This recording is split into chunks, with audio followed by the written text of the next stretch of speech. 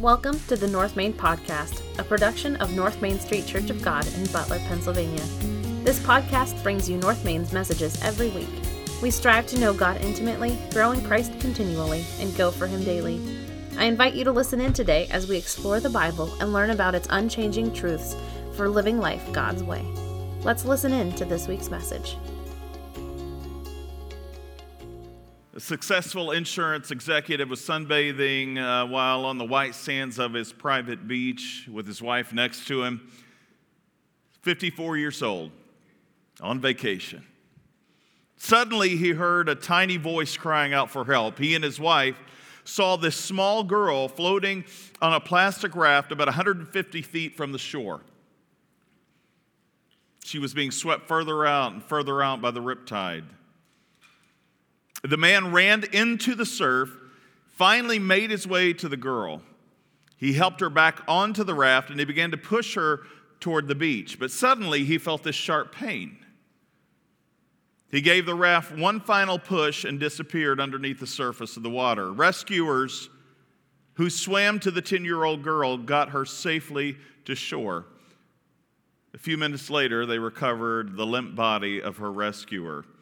He had died of a heart attack. Do you know what really impressed me about this story? It was the man's last words. As the little girl glided away with that one final push, he called out to her, "You've got to help yourself now to get yourself in. I'm not going to make it." He knew. His last thoughts were for her and not for himself. That's courage.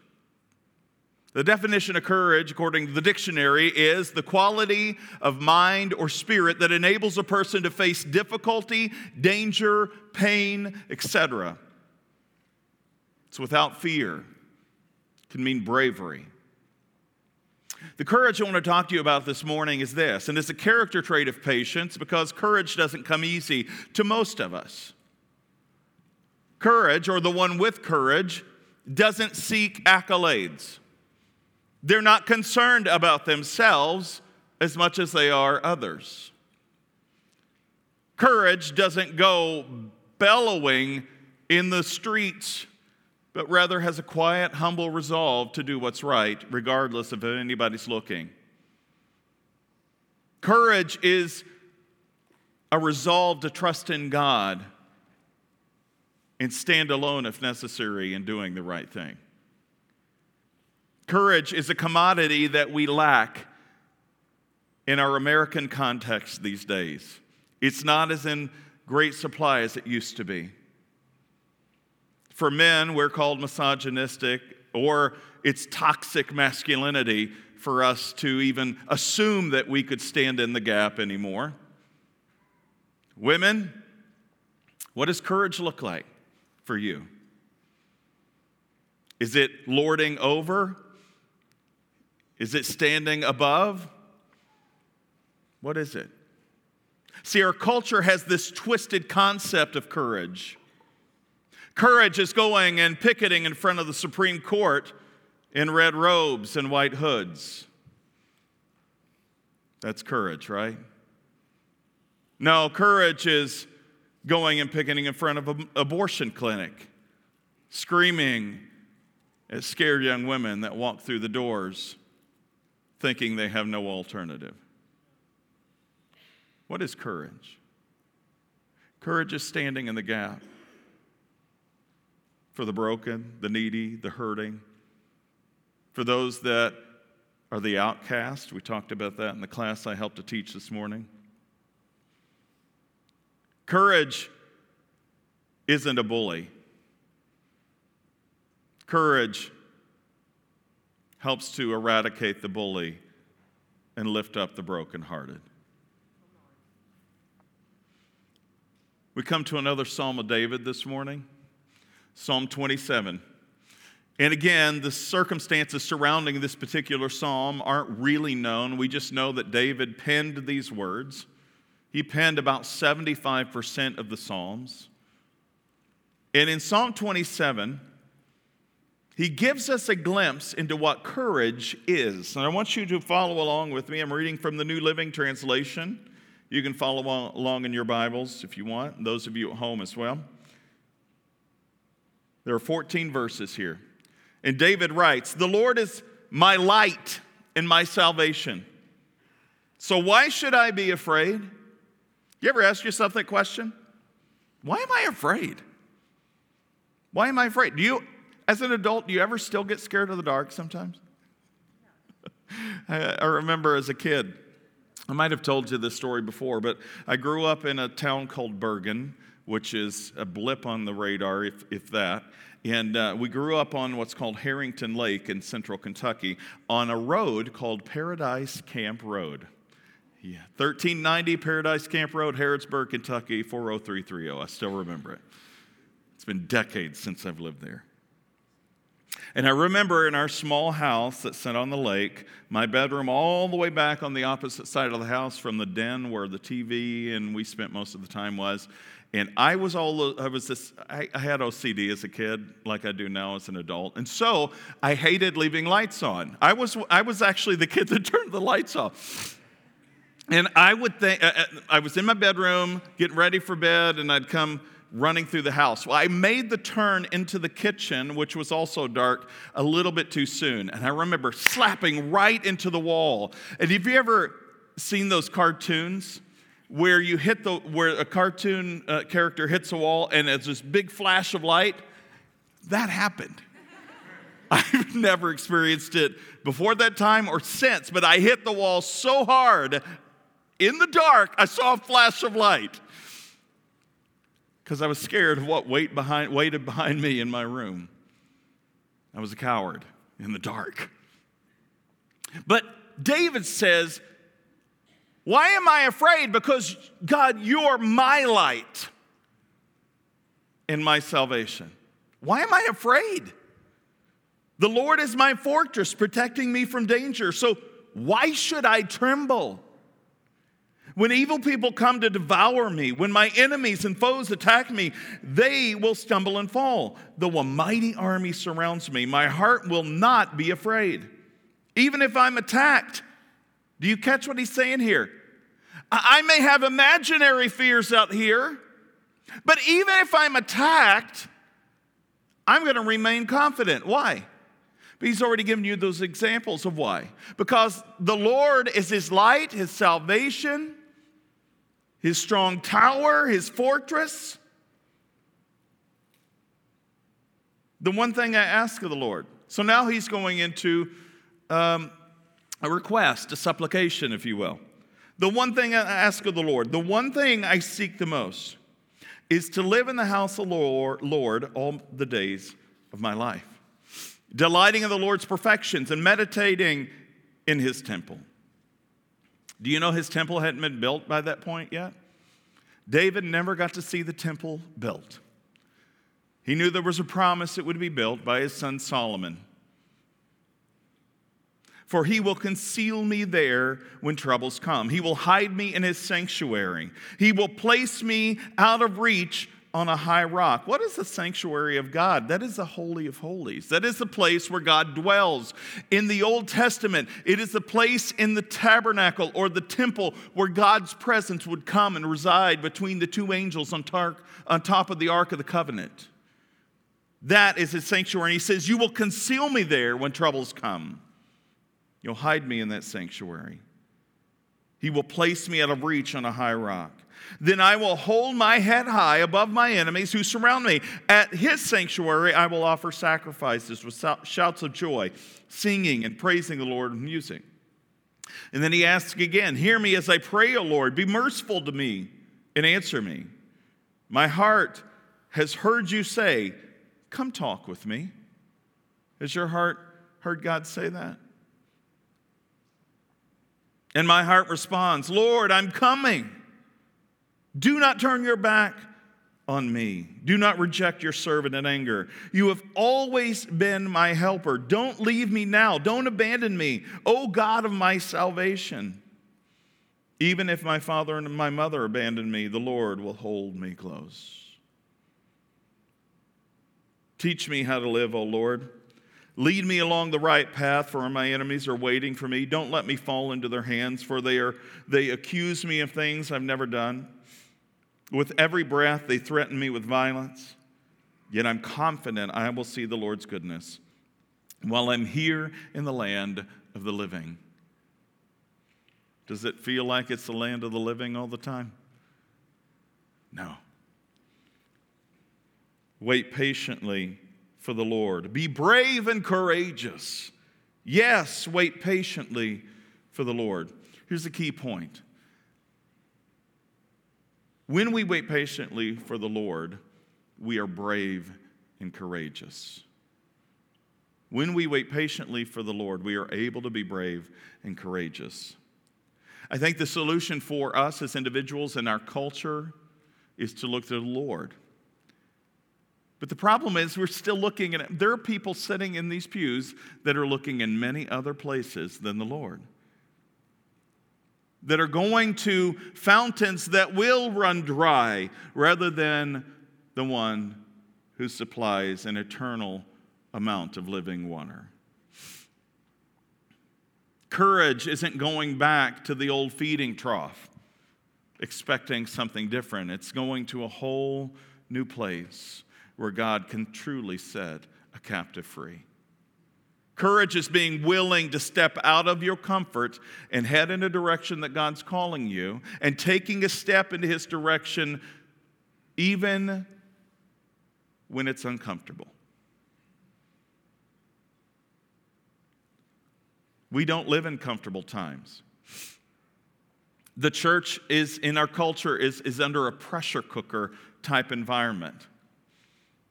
We used to have it very easy. We still have it easy compared to most people across the globe. Let's be honest.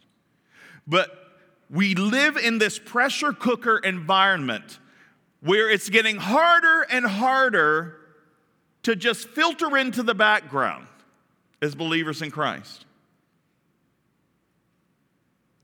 Believers in Christ are not to be arrogant or pompous, but to be humble and to be firm in their beliefs. To speak the truth in love, to always be open to have a conversation with anybody, and to give a reason for the hope that we have. So what is a courageous person? I think if we break apart Psalm 27, we can see some pretty key points here, and that is this. A courageous person is somebody who trusts in God, or who trusts God completely. David trusted in God and referred to God as his light and his salvation. But what did he mean by these two titles, light and salvation? Author James Mays explains that the Lord is called light because light drives away darkness. It is the light that life revives and flourishes. It is in the light that one can see the way. Albert Barnes explains it this way: darkness is the emblem of distress, trouble, perplexity, and sorrow. Light is the emblem of the opposite of these. God furnished him such light that these troubles disappeared, and his way was bright and happy. Light reveals, as I mentioned before, what's in the darkness. Do you understand that? Light reveals what's in the dark. And what's hidden in the dark is not always pretty. See, David said, Lord, you are my light and my salvation. David desired transparency. He desired for there to be no secrets. I mentioned this before in previous sermons. Do you think in heaven there are secrets? No, all is revealed, all is transparent. We will know then as we are fully known. That's what Paul tells us in Corinthians chapter 13. For now we look through a glass dimly or darkly, but then, it'll all make sense. It'll all be clear. There will be nothing to hide. There will be no reason to hide anything because we will be perfected. We are in the process of that now. We are called to be perfect as He is perfect and holy as He, God, is holy. So in the here and now, the courageous person says, this is what I'm struggling with. This is what I'm holding close to my heart that really worries me and concerns me. In the community of faith, we are to be with one another and hold one another accountable and lift each other up in this place of encouragement. And yes, we are to call a spade when somebody is going contrary to what God's commands and teachings are. We call them out. Why? Because we love, not because we're trying to get the upper hand or lord over somebody. There are legalistic churches out there that do that, and that will point a finger of condemnation.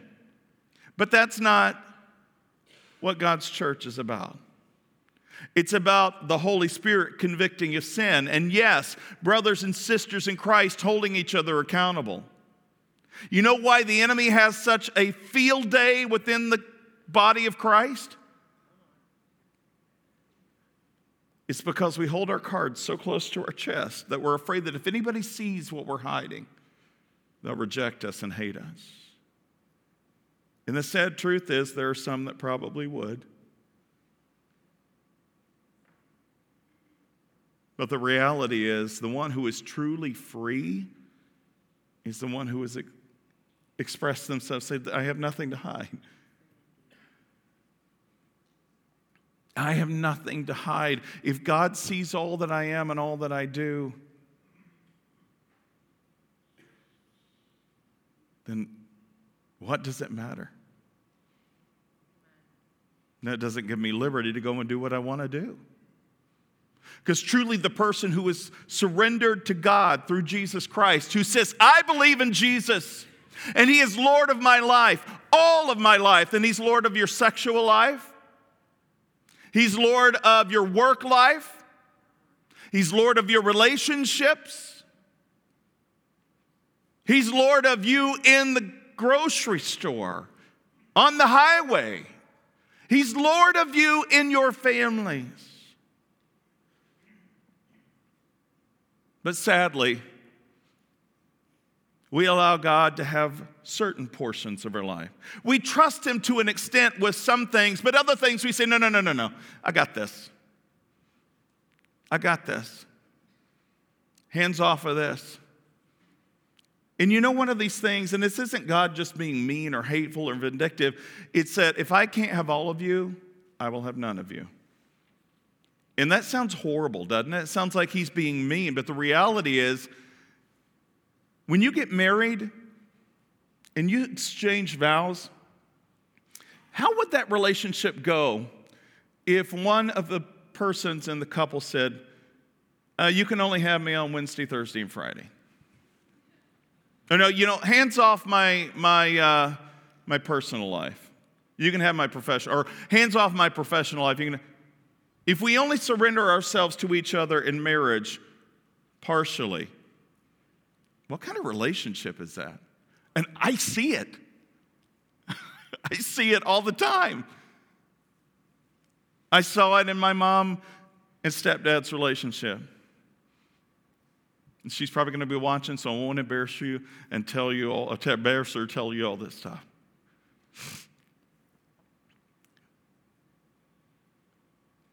I don't understand, for those who claim to have a life that's fully committed to God, why it's only so far. And then I get the question from many, many people, where is God when I'm hurting? Where is God when I'm experiencing great loss, or when I'm experiencing depression, or when I'm going through temptations? It seems like He's not there. Remember the message from last week, Psalm 22? My God, why have you abandoned me or forsaken me? God, where are you? It's because we've only surrendered to a certain point. Again, I bring this up so often because it was a transformative verse for me. Jeremiah 29:13. We're coming into a graduation season. This is often the one that we hear, the one before it, Jeremiah 29:11. For I know the plans I have for you, declares the Lord. You know that one? Do you know what Jeremiah 13 says? Some of you may, because you hear me quote it often. You will seek me and find me. This is Jeremiah speaking on behalf of God. You will seek me and find me when what? You seek me with all of your heart. We don't have enough believers in Christ within our churches across the United States that are seeking God with all of their heart. And that means every ounce of you, to really know the voice of God when it comes onto the scene. Because when that voice is quiet and we know that God hasn't spoken, we trust that He's there and we wait upon Him until He does speak. Amen. Trust who God is. The courageous person does that. Because God is light. Well, how many times has God referred to as light in the Bible? I'm just going to pull a few cross sections of this out. 2 Samuel 22:29. O Lord, you are my lamp. The Lord lights up my darkness, David writes. In response to the Israelites being set free from Egypt, do you remember the Exodus?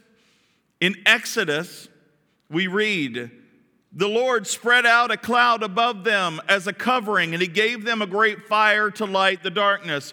He led them by a cloud in the daytime and a pillar of fire by night. Speaking of the coming Messiah, Isaiah proclaims the people who walk in darkness will see a great light. For those who live in the land of deep darkness, a light will shine. He's talking about the region of Galilee, if you remember back a few months ago. The prophet Jeremiah warns, give glory to the Lord your God before it's too late. Acknowledge Him before He brings darkness upon you, causing you to stumble and fall in the darkening on the darkening mountains. For then, when you look for light, you will find only terrible darkness. Whoa, wait a minute. That seems to veer way off the path. Wait, let me look at that real quick again. The Lord is my light and my salvation, David proclaims. But then the prophet Jeremiah, who's warning the people of God, the last remaining group in Judah, in Jerusalem, give glory to the Lord your God before it's too late. Acknowledge Him before He brings darkness upon you, causing you to stumble and fall on the darkening mountains. So God's going to cause darkness? How does God cause darkness? Okay, because God is light, when God withdraws from a people or a place, what ensues? Darkness. When you blow out a candle in a darkened room, what happens? It goes dark. When you turn off your light before you go to bed, it gets dark. For then, when you look for light, Jeremiah says, you will find only terrible darkness and gloom. Before it's too late, before God says, okay, enough's enough. I'm done. You want darkness more than you want light. I will give you what you want, and I'll pull away. It's not what I want for you, but I'm done. I'm not going to do this anymore. It's a scary place to be. The night before he went before the king Nebuchadnezzar to interpret his dream, Daniel called out to God, and God answered. In response to God's answer, Daniel praised God with these words. He said, praise the name of God forever and ever, for He is all wisdom and power. He controls the course of world events. He removes kings and sets up other kings. He gives wisdom to the wise and knowledge to the scholars. He reveals deep and mysterious things and knows what lies hidden in darkness, though He is surrounded by light. Speaking of deception, Matthew documents Jesus' words in his gospel on the Sermon on the Mount as he writes, your eye is a lamp that provides light for your body. When your eye is good, your whole body is filled with light. But when your eye is bad, your whole body is filled with darkness. And if the light you think you have is actually darkness, how deep is your darkness? Some people have confused what they consider light and what they've exposed themselves to as being life-giving, that it's actually death and darkness. And how deep is that darkness when they've confessed to themselves that what they're doing is okay, when it's so contrary to God's standards. Living in an adulterous relationship, God's okay with that. He loves me. Continuing to throw caution to the wind with regard to your addictive behaviors, to pornography or any other type of device that becomes a wedge between you and God. And convincing yourself that this is okay because it's a stress reliever for me. I've got to deal with this some way or I'll go crazy. How about surrendering completely to Christ? Instead of becoming drunk by wine or alcohol, how about becoming drunk in the Holy Spirit? Instead of looking across the fence to what you see as greener pastures, how's about tending to the soil on your side of the fence and cultivating a good crop of righteousness? Because usually when you get over to that other side of the fence and you look down, you realize it's just as pitted as the other side was. One more from John's Gospel referring to Jesus. In the beginning was the Word, and the Word was with God, and the Word was God. He existed in the beginning with God, and God created everything through him, and nothing was created except through him. See, the Word, he says, gave life to everything that was created, and his life brought light to everyone. The light shines in the darkness, and the darkness can never extinguish it. Do you see what it's saying about Jesus? No matter how hard, whether it's Nietzsche, Karl Marx, I'm reading several of these books right now, and they're saying the end of the church age, religion is gone, God is no longer existent. The church is irrelevant. Give up the boogeyman and come to science as a reality for all living things. Every generation has had its naysayers trying to snuff out the faith. And guess what happens? It can never be snuffed out. It can never be darkened. Because God is light. Jesus, when he comes onto the scene, exhibits this life which is light and exposes what's in the dark. Do you know why they crucified him?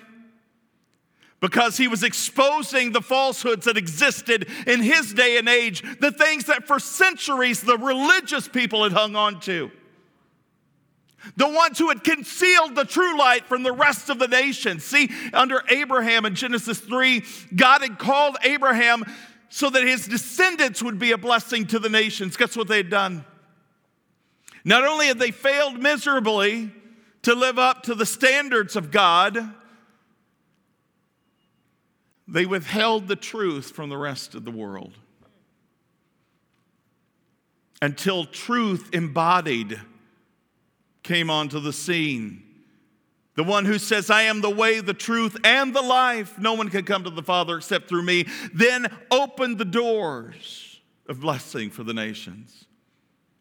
For God so loved the world that he gave his one and only Son, that whoever believes in him will not perish but have everlasting life. That's a promise that's still alive today as much as it was when he first spoke those words to Nicodemus.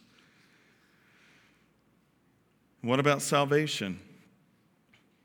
He is light and salvation.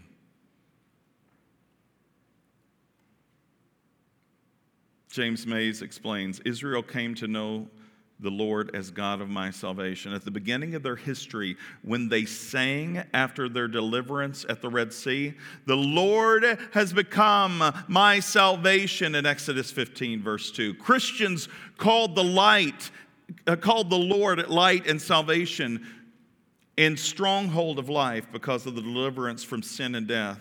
See, our exodus wasn't from a place, but from an existence in sin and death. And Jesus became that light and that salvation to us. The courageous person seeks to be in God's presence. Where did David seek to be?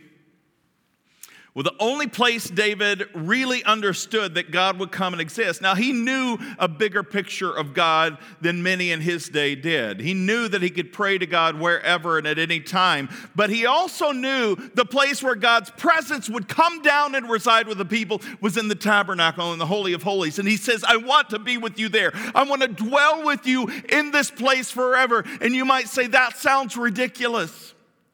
A lot of the questions I get about heaven are this. It seems like it's going to be boring, Brandon. What are we going to do forever? We're going to sit at the feet of Jesus and sing? I mean, won't they get boring after a while? You see, David's like, I don't care. I want to get rid of everything and just be in your presence. But when you have people asking, won't we get bored? Your picture of God has to be this small.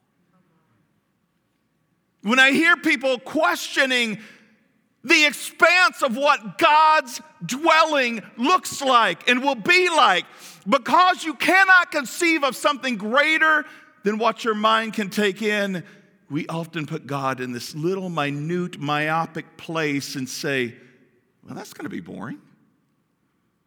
I don't want to play a harp on a cloud. I don't even like music. I don't like harps. I mean, electric guitar, maybe drums. I don't know. You get a very bad picture of what heaven's going to be like when you start myopically just putting this perspective of God. Can you imagine the vastness of heaven, the new heaven and the new earth? Let's think about that. Revelation talks about the new. I want to seek God, David says, where he can be found. And where he can be found was that place in David's time called the tabernacle. I want to be there with him. I don't want to go anywhere else. You know why? You could probably relate to David's story. Because around every turn, there's bad news. There's difficulty. There's struggles. There's heartache. There's pain. There's tears. There's sorrow. And David says, I don't want it anymore. I just want to escape from all. You ever wanted to escape from this? In a good way? Because some people get to the point where they are so desperate. I've been called out for talking about suicide. Don't bring that up, Brandon. It's too painful. Why do we avoid talking about every subject under the sun if God speaks into that subject? When the enemy can get you so captivated to believe that there's no way out but to take your own life. Oh, how desperate a place that is. David could have done that. David was pursued not once but twice. We've already talked about that within the past year. By Saul and by his son Absalom. Because they both wanted him dead.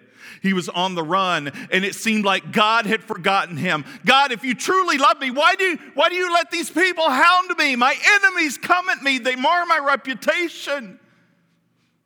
These bullies in my life who want nothing but destruction for me. God, if you really love me, you would fill in the blank. You ever said that? Or do you know somebody who has? See, David knew that God was love, he was good, he was trustworthy, and that if he just continued to pursue God, he knew he would come through. He was his light, his salvation, and he says, I want to seek you. I want to be with you. I want to dwell in your house forever and ever. Because I know there's safety there. I know there's joy there. I know there's peace there from the relenting world in which I live. I know that in that place there is no condemnation because you don't look at me down the nose of your glasses and your nose. You don't look at me that way.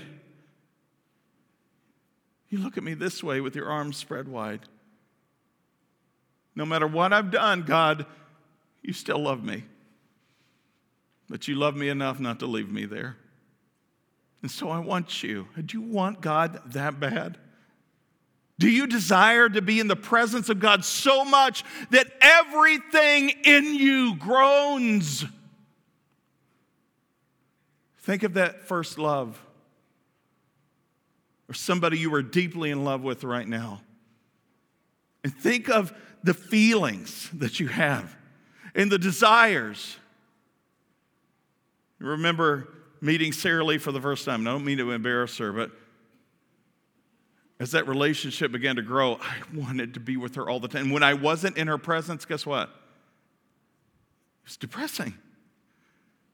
All of life was gray and dull. But when I was in her presence, I could conquer the world. How much more so is that relationship with God? And should our desires be for Him? To seek Him with all we have, to be in His presence, and to experience the joys of life. John chapter 15, Jesus gives us this impression or this picture of what it means to dwell. Listen to His words as He speaks to His disciples. I am the true grapevine and my Father's the gardener. You remember hearing these words? Listen to them with a fresh set of ears today. He cuts off every branch of mine that doesn't produce fruit. We've been going through a series. Every year we take a theme within the series called the Fruit of the Spirit. What year are we in?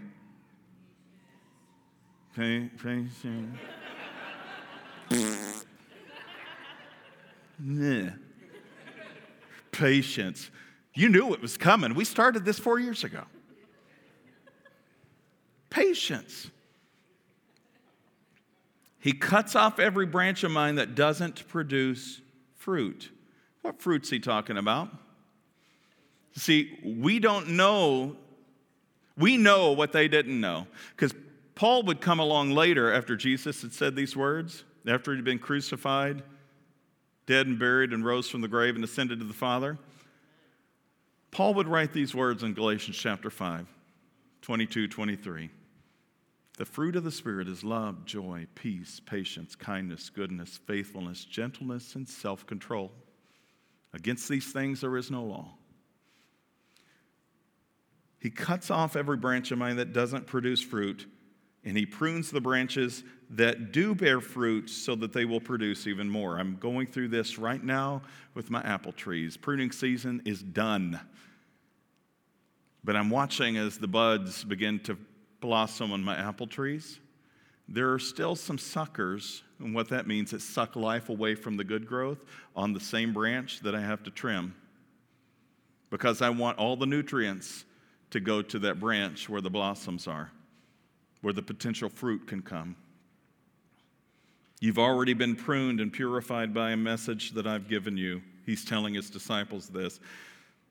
He's getting ready to be arrested. Remain in me. Do you know why He's telling them this? Think about what they're getting ready to experience in the next few hours. Jesus is going to be arrested in the Garden of Gethsemane. He's going to be carried away. The rest of the disciples are going to flee in fear or stand off in a distance and watch this thing unfold. And what's Jesus telling them? Because He has foreknowledge of what's getting ready to happen. He says, remain in me. Remain in me, and I will remain in you. For a branch cannot produce fruit if it's not severed, if it's severed from the vine. And you cannot be fruitful unless you remain in me. Yes, I am the vine and you are the branches. Those who remain in me and I in them will produce much fruit. For apart from me, you can do nothing. What is He saying? Those are pretty heavy words. Apart from who? Apart from Jesus, we can do nothing. Do you hear that? How many of you try on your own terms and in your own ways to make something happen without even a glancing thought toward God? God, what do you want me to do? Where do you want me to go? How do you want me to accomplish A, B, or C? Remain in me. Verse 5. Yes, I am the vine and you are the branches. Those who remain in me and I in them will produce much fruit. For apart from me, you can do nothing. Anyone who does not remain in me is thrown away like a useless branch that withers. Such branches are gathered into a pile and burned. We do that every spring while it's still burn season so that we don't get the commissioner or somebody at our house, right? But if you remain in me and my words remain in you, you will ask for anything that you want and it will be granted. Oh, yes! There's a caveat here that we often miss because we pull this out of context. God's going to give me everything I want. That's not what that says. If I just pray for it, boom! And if it doesn't happen, I just don't have enough faith. First off, get over yourself. Secondly, that's not true. That's not what that says. You know what that says? If you remain in me and I in you, then whatever you ask, my Father in heaven will give it to you. Do you understand what he's saying? Because if you truly are in him and he is in you, then your desires are going to be for who? See, this is what's so cool about this. It's not a gotcha kind of thing. It's just we want to read into Scripture what we think it should say rather than reading it for what it does say. If you remain in me and I in you, then I'll give you the desires of your heart, because your desires are going to be for me. This ties into Luke chapter 9. If any of you wants to be my follower, you must deny yourself daily, take up your cross, and follow who? Him, Jesus. When you produce much fruit, you are my disciples. Wait a minute. That sounds like works righteousness. So if I do more, it's going to be chalked up as grace to me. Whoop, whoop, whoop. No. That's not what he's saying. Do you know how to know if somebody's truly tied into the vine? They're producing fruit. What fruit? The fruit of the Spirit. Are you producing that fruit? When you produce fruit, you're my disciples, my true disciples. You have a lot of people running around saying, oh, I'm a believer, I'm a believer, I'm a believer. And they're living like the devil throughout the rest of the week. I'm a believer, but I'm cheating so-and-so out of this. I'm a believer, but I don't like my neighbor who lives next door because they always blow their leaves onto my lot or their grass clumps when they're mowing their grass, and I just dump it right back. Whoa! I'm preparing fruit for the kingdom, right? Hallelujah. No. Well, should I let them roll all over me? No. Stand for what's true and what's good and what's righteous. Don't get sucked into the enemy's tactics to suck you away from the presence of God and to do the things that the enemy is tempting you to do, even if you feel justified. When you seek the Lord, you let the things of the world go. Jesus concludes with these words in John 15, I have loved you even as the Father has loved me. Remain in my love. When you obey my commandments, you remain in my love, just as I obey my Father's commandments and remain in his love. I've told you these things, he says, so that you will be filled with my joy. Wait a minute. Don't give me this, here's what you can do, here's what you can't do stuff. It's just, Christianity is just a bunch of rules and regulations. What Jesus says, when you live that way, you'll be filled with joy. There's freedom there. Yes, your joy will overflow. This is my commandment. Love each other the same way that I've loved you. There is no greater love than to lay down one's life for one's friends. You are my friends if you do what I command. And a lot of our churches today don't like to give that message because it's conditional. We don't like conditions put on anything. God's love is unconditional, but his salvation has conditions. That sounds hard, right? God's salvation does not have conditions. If I'm reading Jesus' words correctly, he says, if you don't do this and live this way and remain in me, you're going to be cut off. And again, remind you, it's not about doing. It's about being. But out of your being should flow everything you do for him. And if nothing's coming out of you, if you are not producing fruit, then you aren't truly connected. And he's going to cut you off. See, this isn't a message that's popular in our culture because it sounds hateful. But the truth sounds hateful to those who reject the truth. But to those who embrace it and allow it to be a corrective in their lives so that they can get on the path called the way, there is life. life everlasting. Lastly, let me give you this quickly before we conclude. A courageous person waits patiently on God for deliverance. Have you ever seen those movies? It's like coming to the climax of the movie. It's oftentimes toward the very end. And think of a drama or an action movie where the hero or the heroes and heroines it looks like the battle is lost. There's no way they're going to get out of this. It's just bad. But then that's when I pull myself out and I say, that would be a bad movie, so they wouldn't make it that way. So they're going to come out somehow, right? But when you get sucked into the plot and you're there and the enemies are coming in, millions and millions surrounding them, and they're like, oh no, what are we going to do? But they're standing there and they're like, we'll just go down fighting. And they've got one more trick left up their sleeve. But if they use it too soon, they'll be lost. If they use that too late, they'll be lost. And so the one who's there said, wait, but they're coming closer. Wait. You know what I'm talking about? Or am I just making a fool of myself? Do you get where I'm at? And at just the right moment, boom, success. And the battle is won. The courageous person waits upon the Lord patiently for him to say, now, or go, or do. You may be at a really rough time in life right now.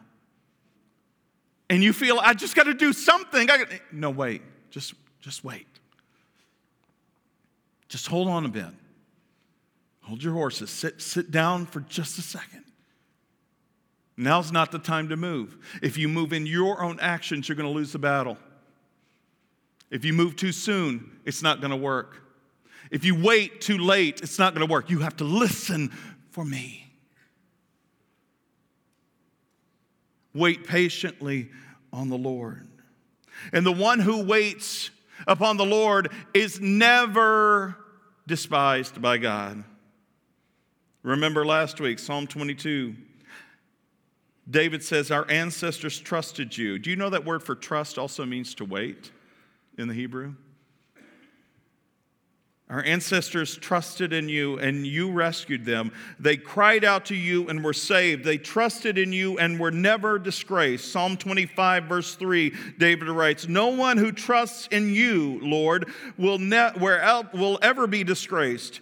But disgrace comes to those who try to deceive others. Isaiah 40, verse 31. Some of you probably have memorized this, and maybe one of your most favorite verses. Those who wait upon the Lord will renew their what? The NLT writes, but those who trust in the Lord will find a new strength.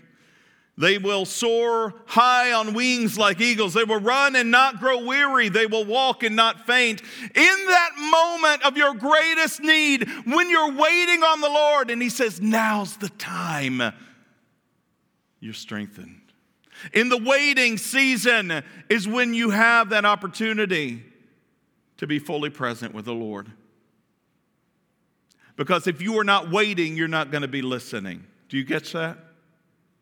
If you're not trusting, you're not going to be listening. And if there's anything I know about God's voice, it's rarely a yell.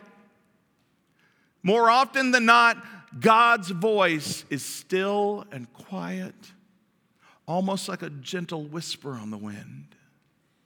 When Elijah was running from Jezebel and in the wilderness and on the mountaintop where God told him to go and wait and find rest, there was a mighty whirlwind. There was a great, huge fire that engulfed the mountain where he was. There was an earthquake. But God wasn't in any of those things, as you might expect Him to be, what insurance agents call acts of God.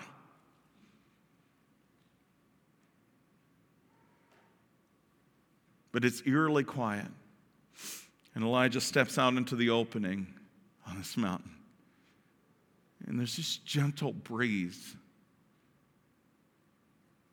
He takes a deep breath and he's breathing in, and he hears the voice of God in the stillness and the quiet of the moment, as he'd been waiting through all the tumult and noise,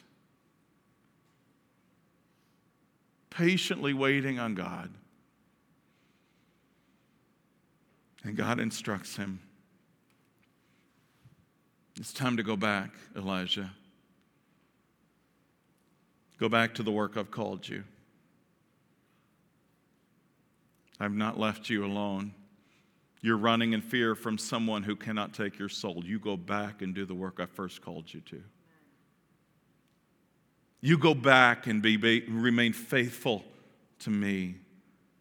There are others who haven't bowed their knee to these false gods. You be a leader to them. An early 20th century London newspaper ad by the famous South Pole explorer Sir Ernest Shackleton is said to have read this: men wanted for hazardous journey, small wages, bitter cold, long months of complete darkness, constant danger, safe return doubtful. Imagine putting an ad out in the paper for that. How many of you would actually answer that ad? Because listen to what happens next. It is said that the response was so overwhelming that Shackleton wrote later, it seemed as though all men in Great Britain were determined to accompany us.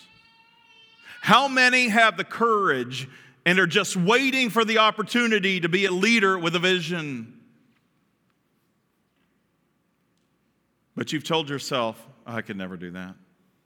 Or you have allowed the enemy to speak insecurity into your life and tell you you're no good, you can never amount to anything. Because maybe that was told to you so long ago and that resonates in your head even now. And you've allowed the enemy to not only gain a foothold, but to gain control of your life. See, there's deliverance through Christ Jesus who sets captives free. Where the Spirit of the Lord is, there is freedom. If the Son, John chapter 8, has set you free, you're free indeed. I think many of us are looking for an opportunity to stand firm. Well, now is that time. What are you waiting for? Unless you're waiting on the Lord, you're falling on your face. Unless you're falling on your face before God, you're just getting a mouthful of dirt. It's said that the response was so overwhelming that he wrote that the whole of Great Britain had come. And that's what we must acknowledge. That to be truly courageous is to be completely surrendered to God. Our worship team's going to come forward and close this out. And here's the challenge I want to leave you with today. Where are you at in this journey called life? Where are you at in your faith walk? Or do you even have one? See, maybe your courageous journey starts with taking a first step in belief in Jesus Christ to surrender your life to Him completely.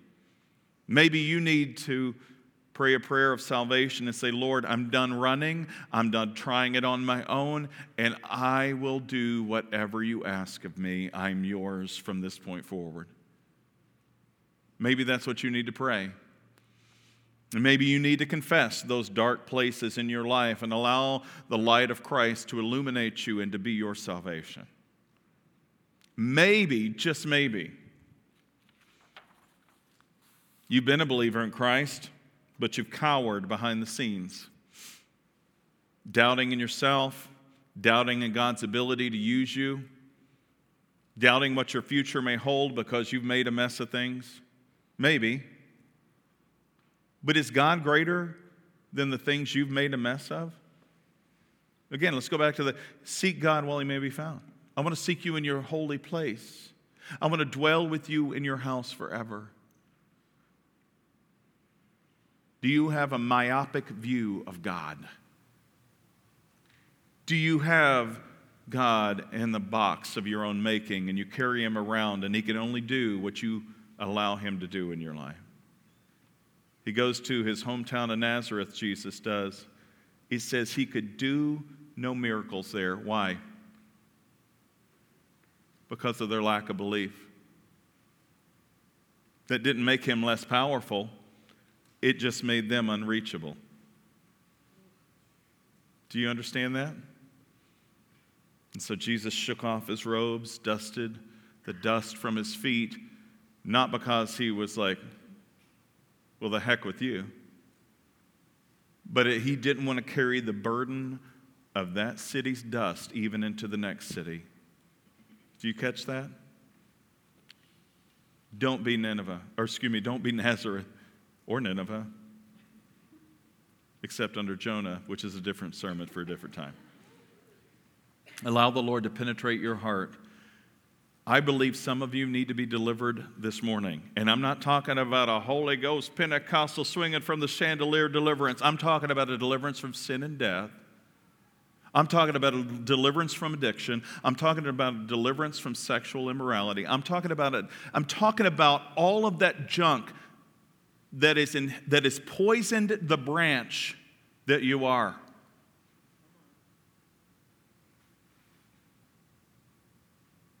I've preached in here, it'll be 10 years in August. You believe that? This is one of the loneliest places to be. Because I never know where the message falls. But I pray every time, Lord, don't let your word go forth void. And it's not about me seeing the altars flooded, but it's about me desiring for every captive to be set free. That was my calling so many years ago. I want you to preach the gospel, Brandon. I want you to set captives free with the message of Jesus Christ. Today's your day. Be courageous. Heavenly Father, in this place, we take a deep breath, knowing that courage doesn't always come easy. To do the right thing will require hard decisions.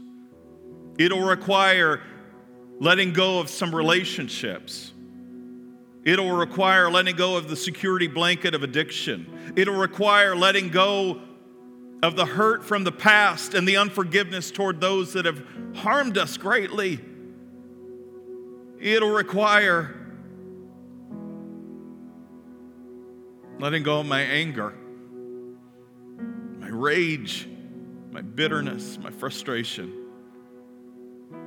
Lord, true freedom will require me to purge myself of all of that has held me back from courageously stepping fully into your grace. Lord, I ask in this place today that you would set the captives free from the wilderness of their own making, from the wilderness of the making of somebody else in their lives, regardless of whatever is holding them back. Lord, break the chains of bondage for everyone in this place and everyone that's listening today. Help us to be new creations, to not be bound by our past decisions or mistakes or sins, but God, to be restored afresh and anew. And when the enemy comes to remind us of that past, Lord, help us to have the resolve through the power of your Holy Spirit to say, "Get behind me, Satan. I am the Lord's, and you cannot have me." We ask all this in Jesus' precious and holy name. Amen. Thanks for joining us this week. Check back next week as we dig deeper and go further in our understanding of God's Word. Make sure to visit us on our website, www.northmaincog.org, where you can learn more about us. If you found value in today's message, we'd appreciate a rating on iTunes, or if you'd simply tell a friend about the show, that would be helpful too. Donating to the ongoing ministry of North Main is easy. Just go to our website and click on the Give tab at the top of the screen. Thanks for listening. We look forward to you joining us again next week.